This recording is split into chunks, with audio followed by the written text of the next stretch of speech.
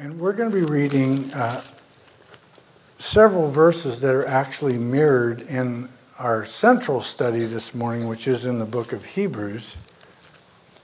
And we've been able to put those verses up on the screen for you so that you can follow along. We're going to be reading verses 6 through 11 of Psalm 95. And can I invite you, Dean's reminding me, anybody need a Bible? If you need a Bible, just slip up your hand. They would love to see to it that you're able to follow along. Right here, Dean, there's one in front. With your eyes as well as your ears. And if for some reason you need a Bible, don't have a Bible at home, please take that Bible and receive it as a gift from the Lord. Would you stand with me, please, for the reading of God's Word? I'll begin with verse 6. If you would read verse 7 and so forth, and we'll read all the way to the end of this psalm. Psalm 95, verse 6 reads this way. O come, let us worship and bow down. Let us kneel before the Lord, our Maker. Verse 7.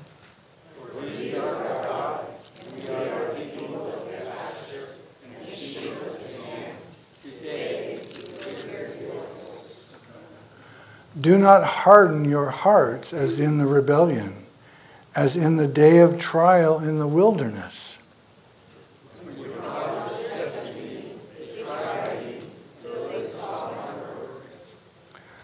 For 40 years I was grieved with that generation, and I said, it is a people who go astray in their hearts, and they do not know my ways.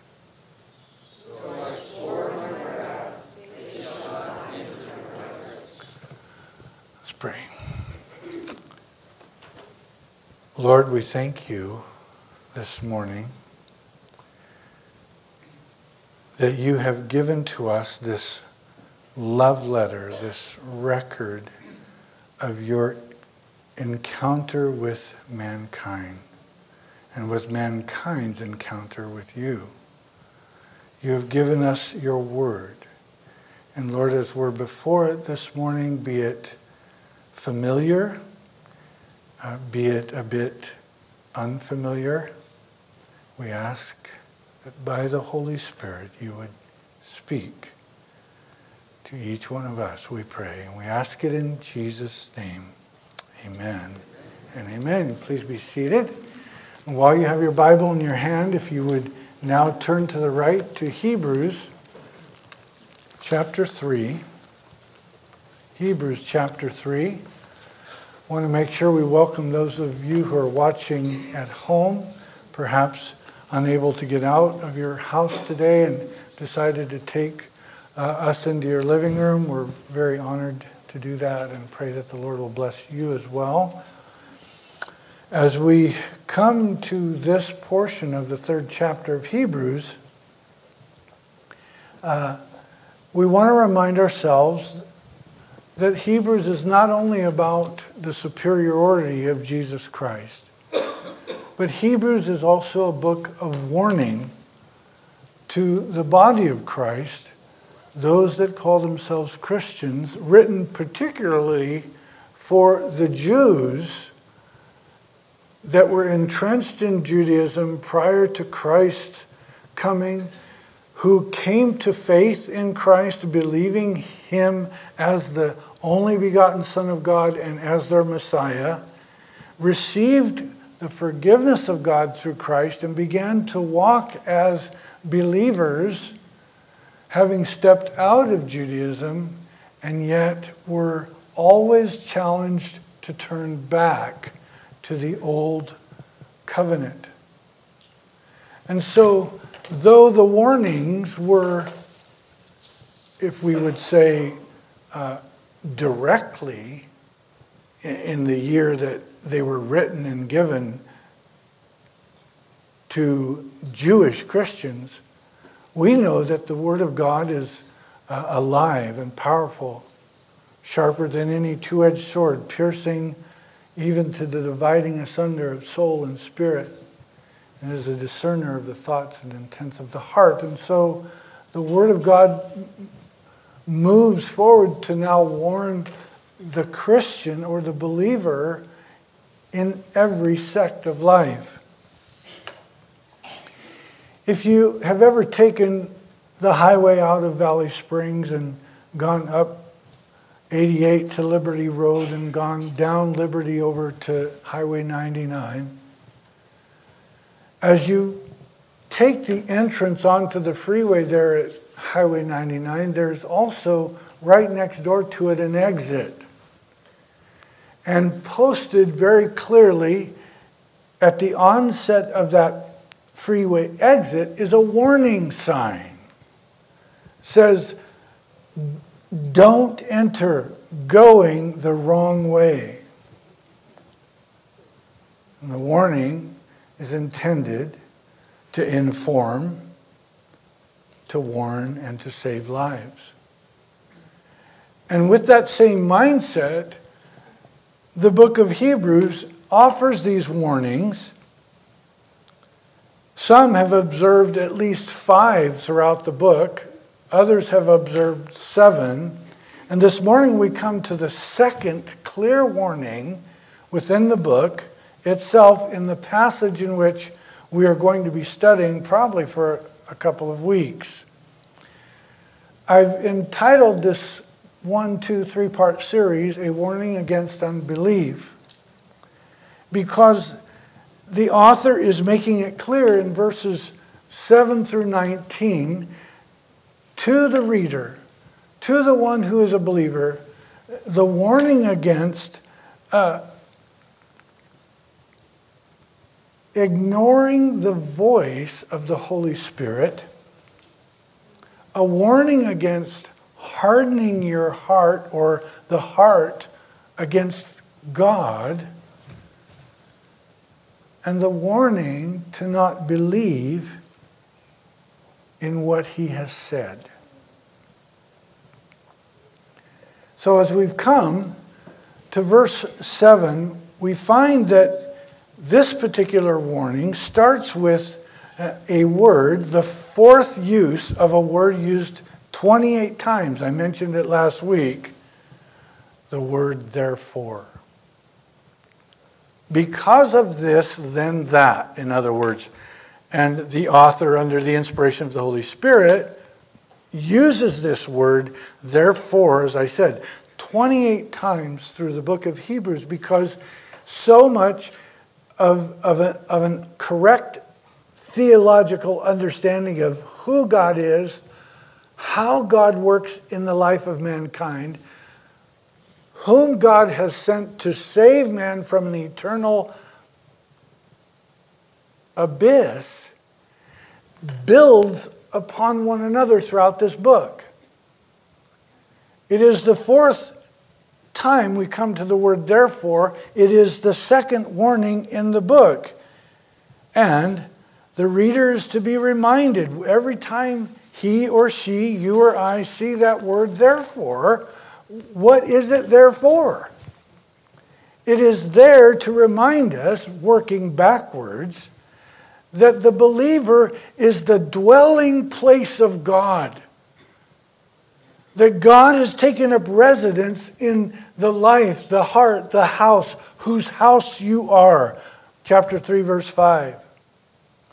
That the believer is to fix their attention upon the apostle and high priest of their confession. Chapter 3, verse 1. That Christ himself is a merciful and faithful high priest, making an atonement, or rather propitiation, for the sins of the people. Chapter 2, verse 17.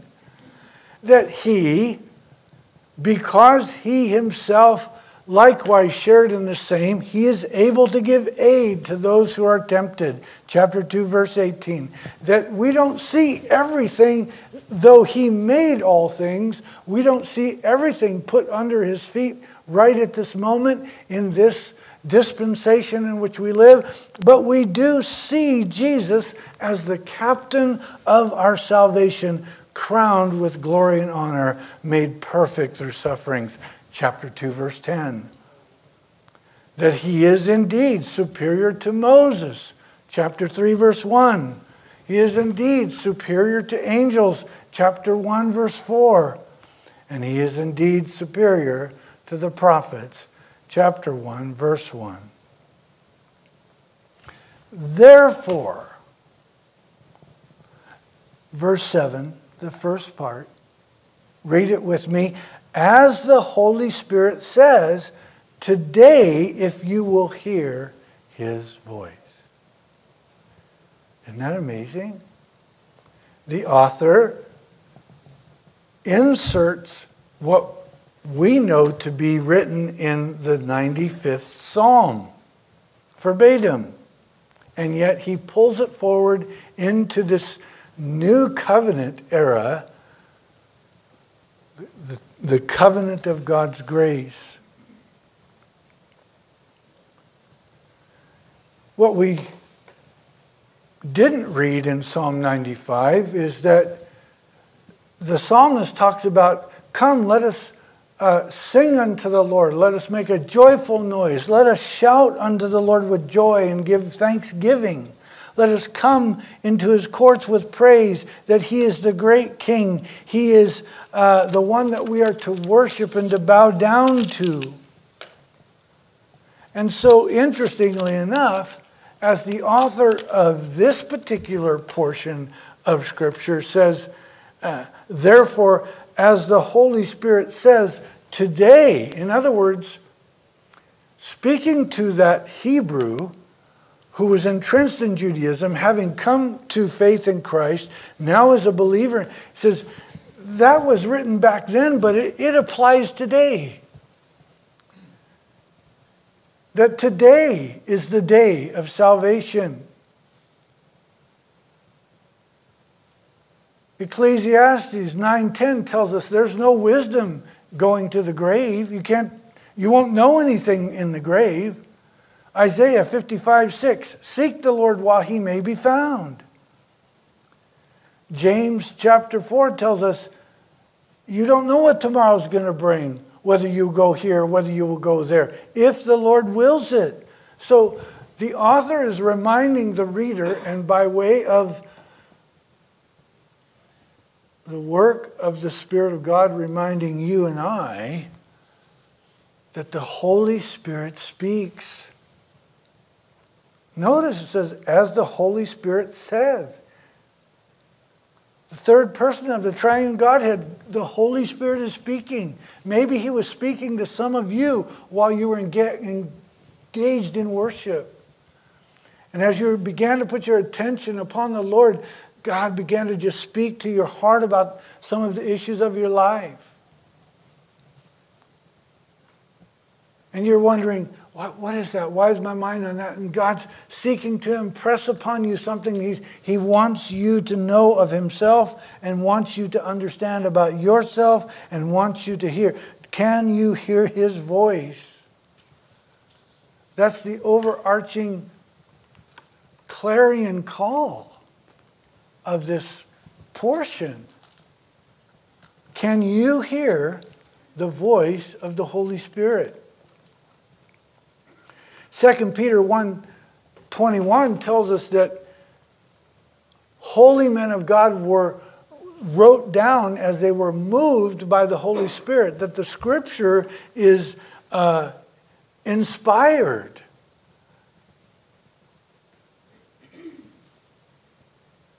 Written by God himself. And so what is the Holy Spirit saying? What is the Holy Spirit saying to the Jewish Christian, the Hebrew believer, who's wrestling with, is faith in the efficient blood of Jesus Christ enough for me to be assured of, without any doubt, of my salvation and of my place in heaven? Many of us this morning, and some of you who may be watching at home, if you've been coming to church for any length of time, it's like, oh, this is a given. Don't ever doubt that. That's not a problem in my mind. Maybe it's not a problem in your mind. Are you certain this hour, if you walked out of this church, got into a car, tried to cross the road, and boom, God forbid, immediately your life is put in jeopardy? Do you know you're going to heaven? Because if you do,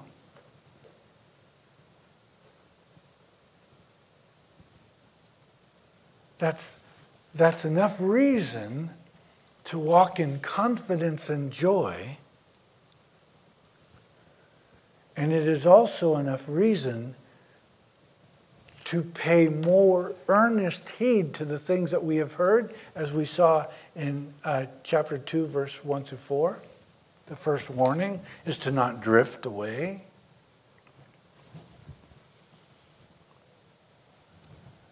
And so here's what the Holy Spirit is saying then and now. Are you ready?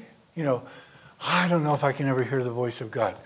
You can hear his voice right here, right now. Hear him say, do not harden your heart.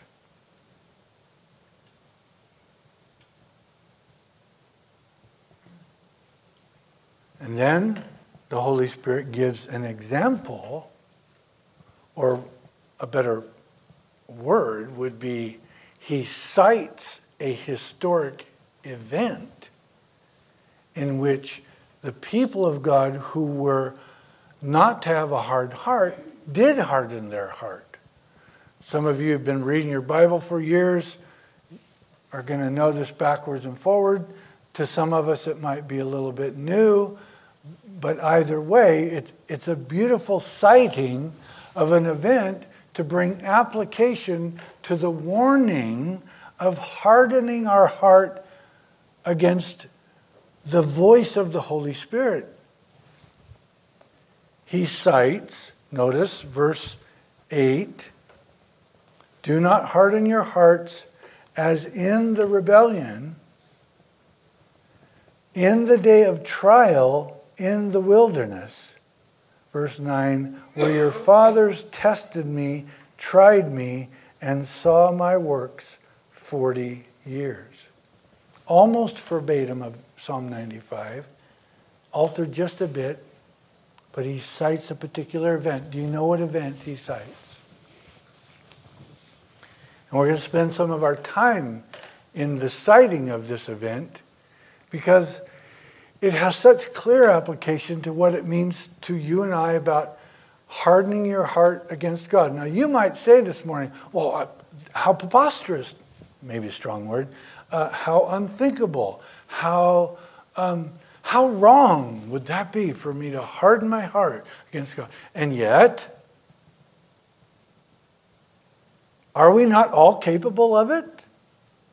At any given moment, on any given day, when God might speak to you about something in your life, or something going on around your life, or something that he wants you to do in this life, are we not all capable of going,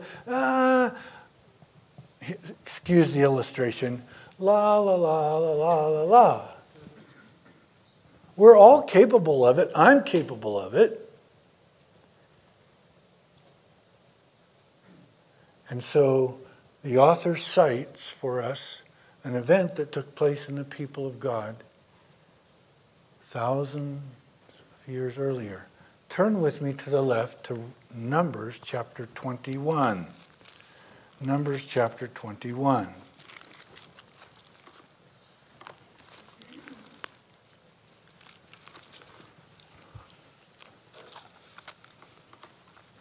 And as you're turning there, I will preface that Numbers chapter 21 comes to us right after Numbers chapter 20. Now, I want us to read together in just a moment some of the verses in chapter 21, but I want also to remind us or preface what we're about to read with what took place in Numbers chapter 20. In Numbers chapter 20, it's a record of the people of Israel having had traveled for some 40 years following Moses, their leader, through the wilderness, having gone around and around until the unbelieving generation died off, and a new generation was raised up, the generation that God would intend to now end their wanderings and take them into Canaan or Canaan land. And yet their wandering was not quite over in chapter 20. And we find in chapter 20 that they complained. They got thirsty. They were in the desert. And what happened several times throughout their wanderings is that they began to blame and get angry with Moses, their leader, and Aaron the priest, and with God. You brought us all the way out here for us to die. We need water. You remember the account. And so Moses goes to God and he says, God, help, they need water. And God speaks to Moses and says, Moses, see the rod that is in your hand?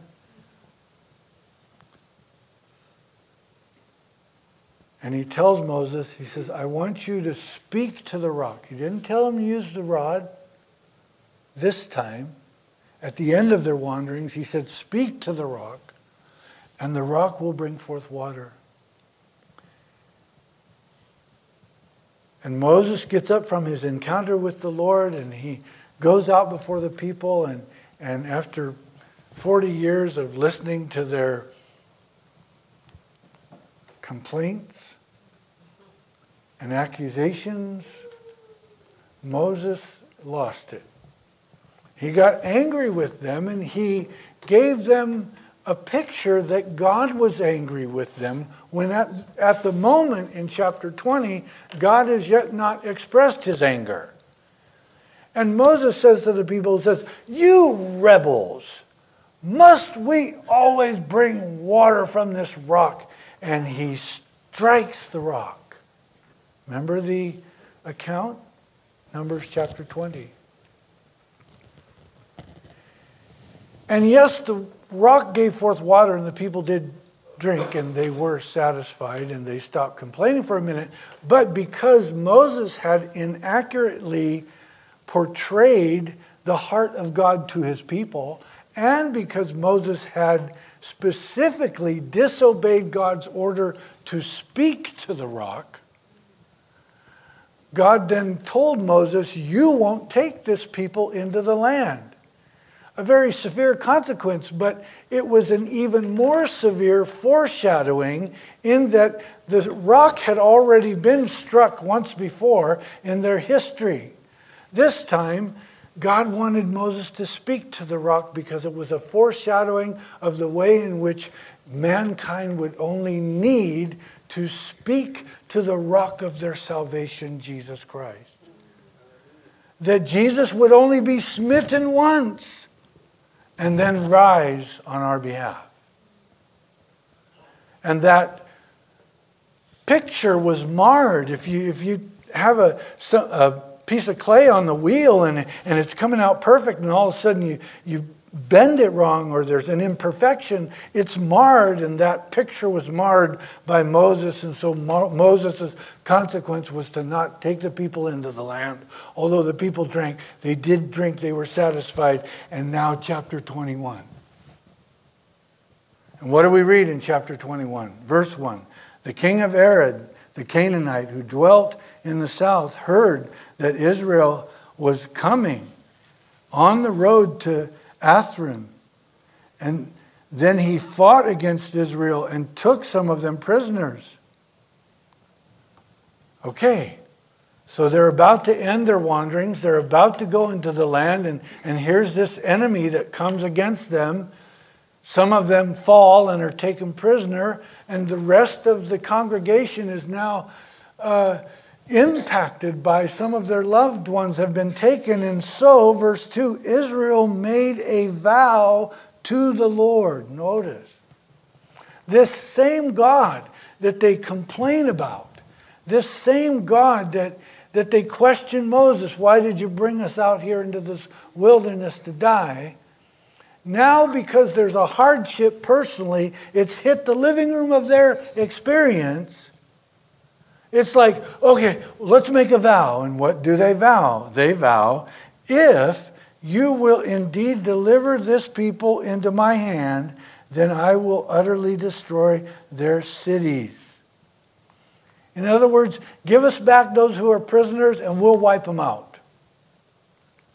Lord, if you're our God, please give us back our prisoners and we'll just destroy these enemies that you've told us we're going to have to destroy. And what do we read in verse 3? And the Lord listened. Look at that. You might want to underline that. Put your name there. The Lord listened. He hears you and me when we cry out. He doesn't try and necessarily justify the plea. Well, if you'd only been more obedient earlier on in the route here, we wouldn't be going through. No, he listened, took it at face value. It says he listened to the voice of Israel and delivered up the Canaanites, and they utterly destroyed them and their cities, so the name of that place was called Hormah. Saints, I can't underscore it enough. I hope you spend time in your Old Testament. I hope you get as familiar with it as you would your New Testament. In our midweek study, someone asked the question, well, don't we get closer to God by obeying the commands in the Old Testament? And it was a great discussion. I mean, what we walked away with is that absolutely we get closer to God through obedience. But if you recall what Paul said in Romans chapter 15, verse 4, as it relates to everything written in the Old Testament, he said, all of that is written for our learning. So, no, we are not under the law of God. It's not that to read the Old Testament in order to find the jot and the tittle of what we're to do and not do in order to have a relationship with God. But the principles throughout the Old Testament still apply in the life of the believer, you and I. Beautiful picture here. What do we see? We see a people in trouble saying, Lord, if you will, then we will. And we see God listening and God being faithful. And we see them being faithful because they made a vow. But notice what takes place in verse 4, because it's so applicable. Oh my goodness. Then they journeyed from Mount Hor by the way of the Red Sea to go around the land of Edom, and the soul of the people became very discouraged on the way. Well, that's a big verse. Should underline that verse. They continued their journey. Remember, they're still kind of going around, and God's going to take them into the land soon. But as they're journeying, the soul of the people gets discouraged on the way. Have you ever been discouraged along the way? On the route in which God has given you to travel? On this pathway in which is a path that is part and parcel to choices you have made in life? A man makes his plans, but the Lord directs his steps. Have you ever become discouraged along the way? Oh, come now. Everybody would say yes, right? Probably no one in this room would say, no, never discouraged, always up. God is good, God is good, God is good. Okay. Yes, God is good all the time. All the time. God is good. But discouragement is a real thing. God knows that. It's what we do with discouragement. As a believer, as a son or a daughter of the King, it's what we do with it. Notice what they did with it. Verse 5. And the people spoke against God and Moses. What are you doing? This is a long journey. Not sure I signed up for this part, God. Not sure I'm liking you right now. I'm not feeling the love. And, this leader you gave us, this Moses guy, I'm definitely not liking him right now.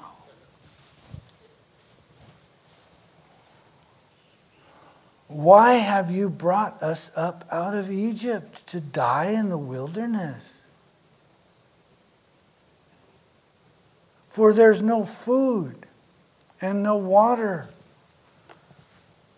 Remember what Egypt was like? Remember? You got to read it. You watched Cecil B. DeMille's The Ten Commandments too many times. It was horrible.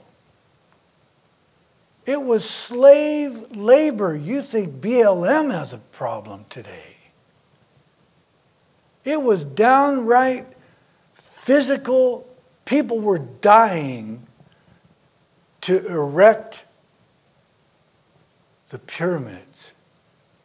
God's people had been placed into bondage for over 430 years. And God heard their cry, "Oh Lord, will you deliver us from this bondage?" And God sends a deliverer. And that deliverer leads them out of bondage. Would any, what did John say in his epistles?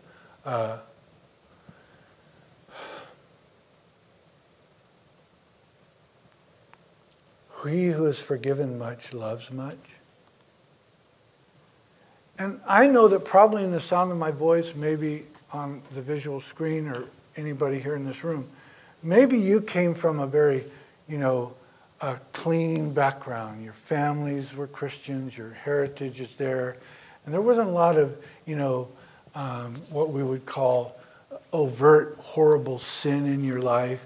And you always remembered a time in your life, you go into Sunday school where God was God, and yes, you believed in Jesus, and somewhere in there you began a personal relationship. And so you're walking with the Lord, and you have been for many years, and so you get it. Maybe you would never say to him, "Why did you save me?" But on the other side of that scale, someone who was locked into the depths of a sinful life, someone who was lost in dysfunctional living, alcoholism, substance abuse,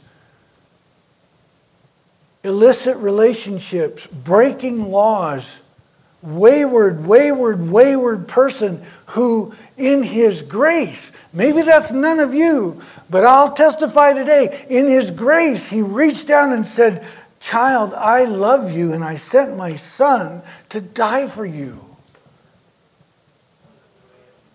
And that individual, whoever that is, all of a sudden recognizes that apart from God, they are eternally lost, and they come to a place of faith in Christ. Would such a person turn to that same God when life gets a little hard, or life can get real hard? I mean, death and dying and tears, that's not small stuff, but it's still this life. Would that person turn to that same God and go, "Why did you save me? I'm not happy with this hardship." Would you? That's what they're doing. Verse 5. "Why have you brought us up out of Egypt to die in the wilderness? For there's no food or water." In other words, my physical needs aren't being satisfied, Lord. My physical needs, our physical needs of the people. You're not, come on. A little water, a little food, God. Come on, you promised to do it. The line that kills me here and that broke the heart of God is the last statement. You see it? "And our soul loathes this worthless bread. Ooh. Some of you who go, oh, know the depth of that statement. Do you know what that statement is saying? Remember what the bread in the wilderness was? It was called manna. And why did God give it? Because they were hungry. How long did God provide it? 40 years.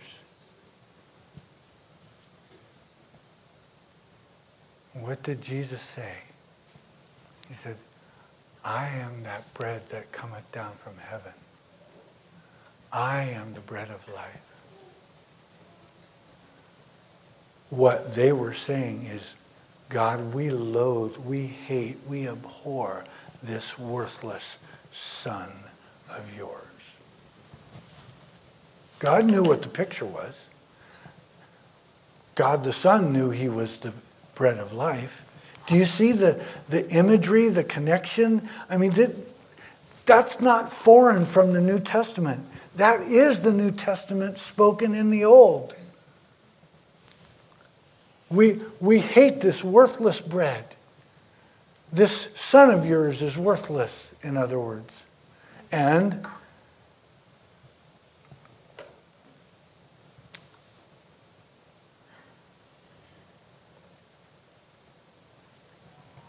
that brought a consequence. Notice the consequence. Verse 6, the Lord sent fiery... You guys probably went ahead and read ahead so that you'd know the story. Okay, verse 6, the Lord sent fiery serpents among the people, and they bit the people, and many of the people of Israel died. Okay, now time out. There are atheists and unbelievers and even the skeptics that would say, what kind of God is it that you believe in and follow that would do something like that to his own people? He would send fiery serpents, and they begin to question, did God really send serpents? I mean, this is all fairy tale stuff. Wait a minute, it's the Word of God. It's inerrant. It's true. It's the final authority of faith and practice in the life of the believer. And so I don't question it at all that God is big enough to send serpents to bite his people because he has a reason. What's his reason? In essence, they were rejecting his salvation when they said, we loathe this worthless bread. Christ isn't even in the picture yet, but he is there in foreshadow. And so the serpent, of course, similar to that same serpent in the garden who whispered in the ear of Eve, has God really said? God sends these serpents and some of the people die. Someone would say, what kind of God? And my answer would be, and hopefully your answer would be as a believer, a God who demands a consequence for sin. Okay, that's the heavy way of putting it. Let's say this. A father who loves his child so much that he would discipline them. Oh, hallelujah. Yeah. Do you know what a child without discipline looks like? Anybody here this morning? You watching at home? Anybody here ever seen a child that's undisciplined? Oh, not a pretty picture. Not a pretty picture. A child with no discipline? A child that does not obey their parent?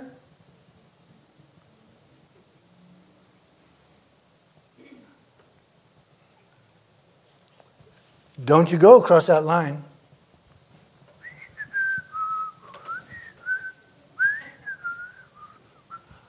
I said, don't go across that line or there'll be a consequence.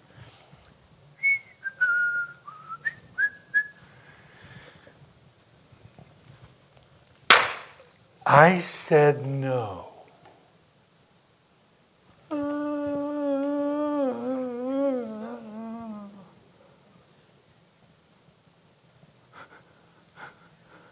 Come here. I love you enough to discipline you when you disobey. Do you know that? Yes. Will you cross that line again? No. Okay. Let's get on with our day. That's all this is. I mean, don't overreact. Don't over manipulate it. It's a loving father disciplining children who are willfully disobeying.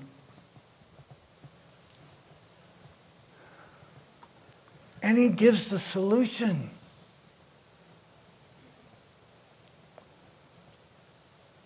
Because he knew that if their lives became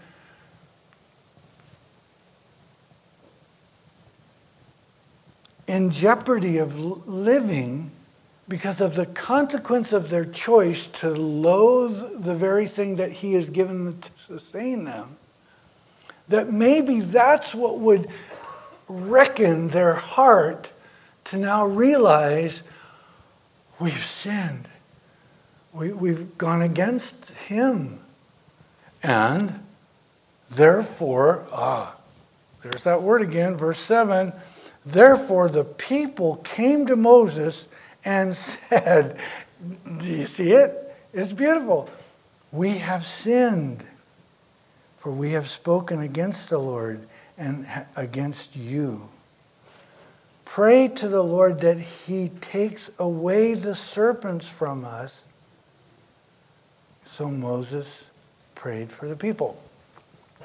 That verse is really big too. If you ever do any kind of inductive Bible study, it's like who, what, where, why. You parse out words, you investigate it. But do you notice something there that's so beautiful is that their heart now is convicted of the wrong.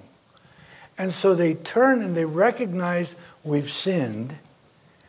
Against who? Against the Lord. That's the primary thing, is we've sinned against God. We've willfully gone against his great love and plan for our lives. And they recognize that they've sinned against Moses, the appointed leader of this motley crew. And then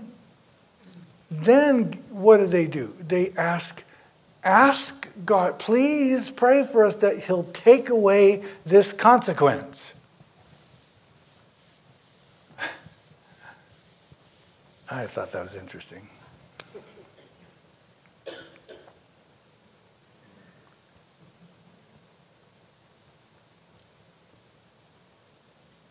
Not pray to the Lord that we'll fully walk with him. Not pray to the Lord that we'll really serve him and go through this journey in the way that he desires us to. Ask him to take the serpents away. And so Moses prays for the people. And here again, grace. Here's grace. Is God not a gracious God? Is God not the God of second, third, fourth, fifth chances? I mean, verse 8, then the Lord said to Moses, make a fiery serpent and set it on a pole, and it shall be that everyone who is bitten, when he looks at it, shall live. Beautiful of God. Notice who's sovereign here. They're saying, have him take the serpents away. And God says, no. We're not removing the consequence. But what I will do is I will give you a solution to your sin in the midst of the experience. I'm not going to remove the consequence. I'm not going to take away the fact that there is consequence for willful disobedience and the rejection of the very thing that I've given you to sustain you in life. But what I will do is give you a solution in the middle of that so that you can make a choice again. And notice what he does. He says, take one of the serpents and put it on a pole and lift it up and have the people look at, all they have to do is look. They didn't have to do 5 Hail Marys. They didn't have to do 3, sit-ups. They didn't have to go find an animal and make a sacrifice. All they had to do was look upon the pole, the serpent on the pole. and they'll live if they're bitten. Why is that important? Verse 9, so Moses made a bronze serpent. I think this emblem is not still used in the medical field, right? It's altered a little bit, but it's a bronze serpent on a pole, and it's indicative of our medical field. Then Moses made a bronze serpent, and he put it on a pole, and so it was that if a serpent had bitten anyone, when he looked at the bronze serpent, he lived. And we're going to stop it right there this morning, because what do you see the imagery that God is still involved in doing all throughout the Old Testament? Have you ever read that account? Did you ever open that account like that and unpack it in your life like that? Because what did Jesus say? You could all repeat this verse verbatim.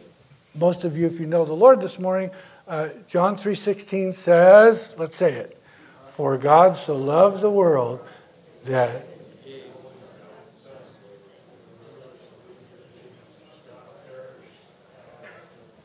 Amen.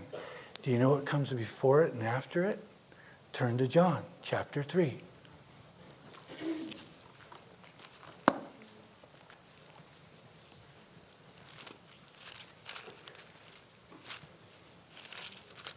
Verse 14. John 3:14, before you get to 3:16, says, and as Moses lifted up the serpent in the wilderness, even so must the Son of Man be lifted up, that whoever believes in him would not perish, but have eternal life. That everyone bitten by sin, and we know that all have sinned and fallen short of the glory of God, that anyone bitten by sin, all they have to do is look to the one who was placed upon the cross. Remember when you've probably seen films that depict this, but it's in the scripture and it's in historical accounts that the act of crucifixion was laying the individual down on a pole with cross members. Some were flat out poles where the hands would go this way. Others had cross members. They would lay the pole down, then lay the individual down on that pole, and they would, boom, pound their spikes right through the wrist. Boom, through the other wrist. Put the feet on top of the other, and boom, through those feet. Ouch. As if that wasn't enough, he was already bloody from whips and beaten, and as Isaiah tells us, beyond recognition. But then the Roman soldiers would typically they'd have a rope out there and 3 or 4 here, and they would start pulling. They lift up. Do you see that? Just as Moses lifted up the serpent in the wilderness, even so must the Son of Man be lifted. He's talking about when they raised the cross and it would fall into the prepared hole like that. I don't think there is any better way but to illustrate it. And what God was saying then, he's saying today.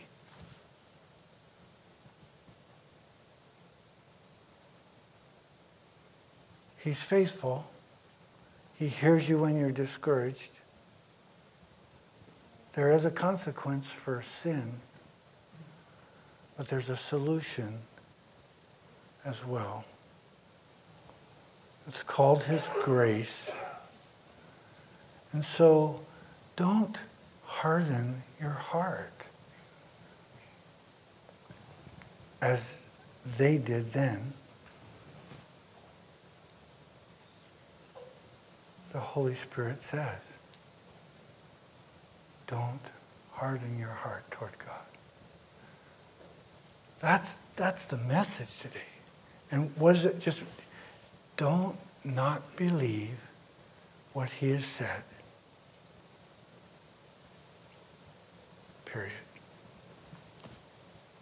And maybe this morning you came and you had some doubts. Maybe not. Maybe this morning this passage and theme speaks to you. Maybe not. But maybe you know someone that it would. As we close in prayer, if it's to you, I want you to just ask the Lord to search your heart and soften it. And if it's for someone else that you think of, pray for them as we close with a word of prayer and a song. Invite the team to come up.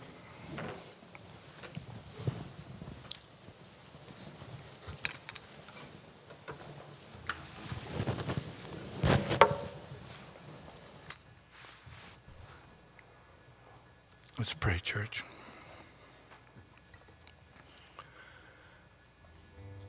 Lord, we are, of course, aware that the book of Hebrews and in its totality really has been written to grow, or rather mature, your church. That there are deep and powerful and wonderful and beautiful things in this text. And so one of them has been brought to us this hour, Lord. That you remind us and you warn us not to harden our heart. And Lord, this morning, you know everyone here, you know everyone watching. You know me, you know us all. And that at times we can be inclined to not harden, to harden our heart rather. We ask you by your Spirit to work in us today. Find us willing.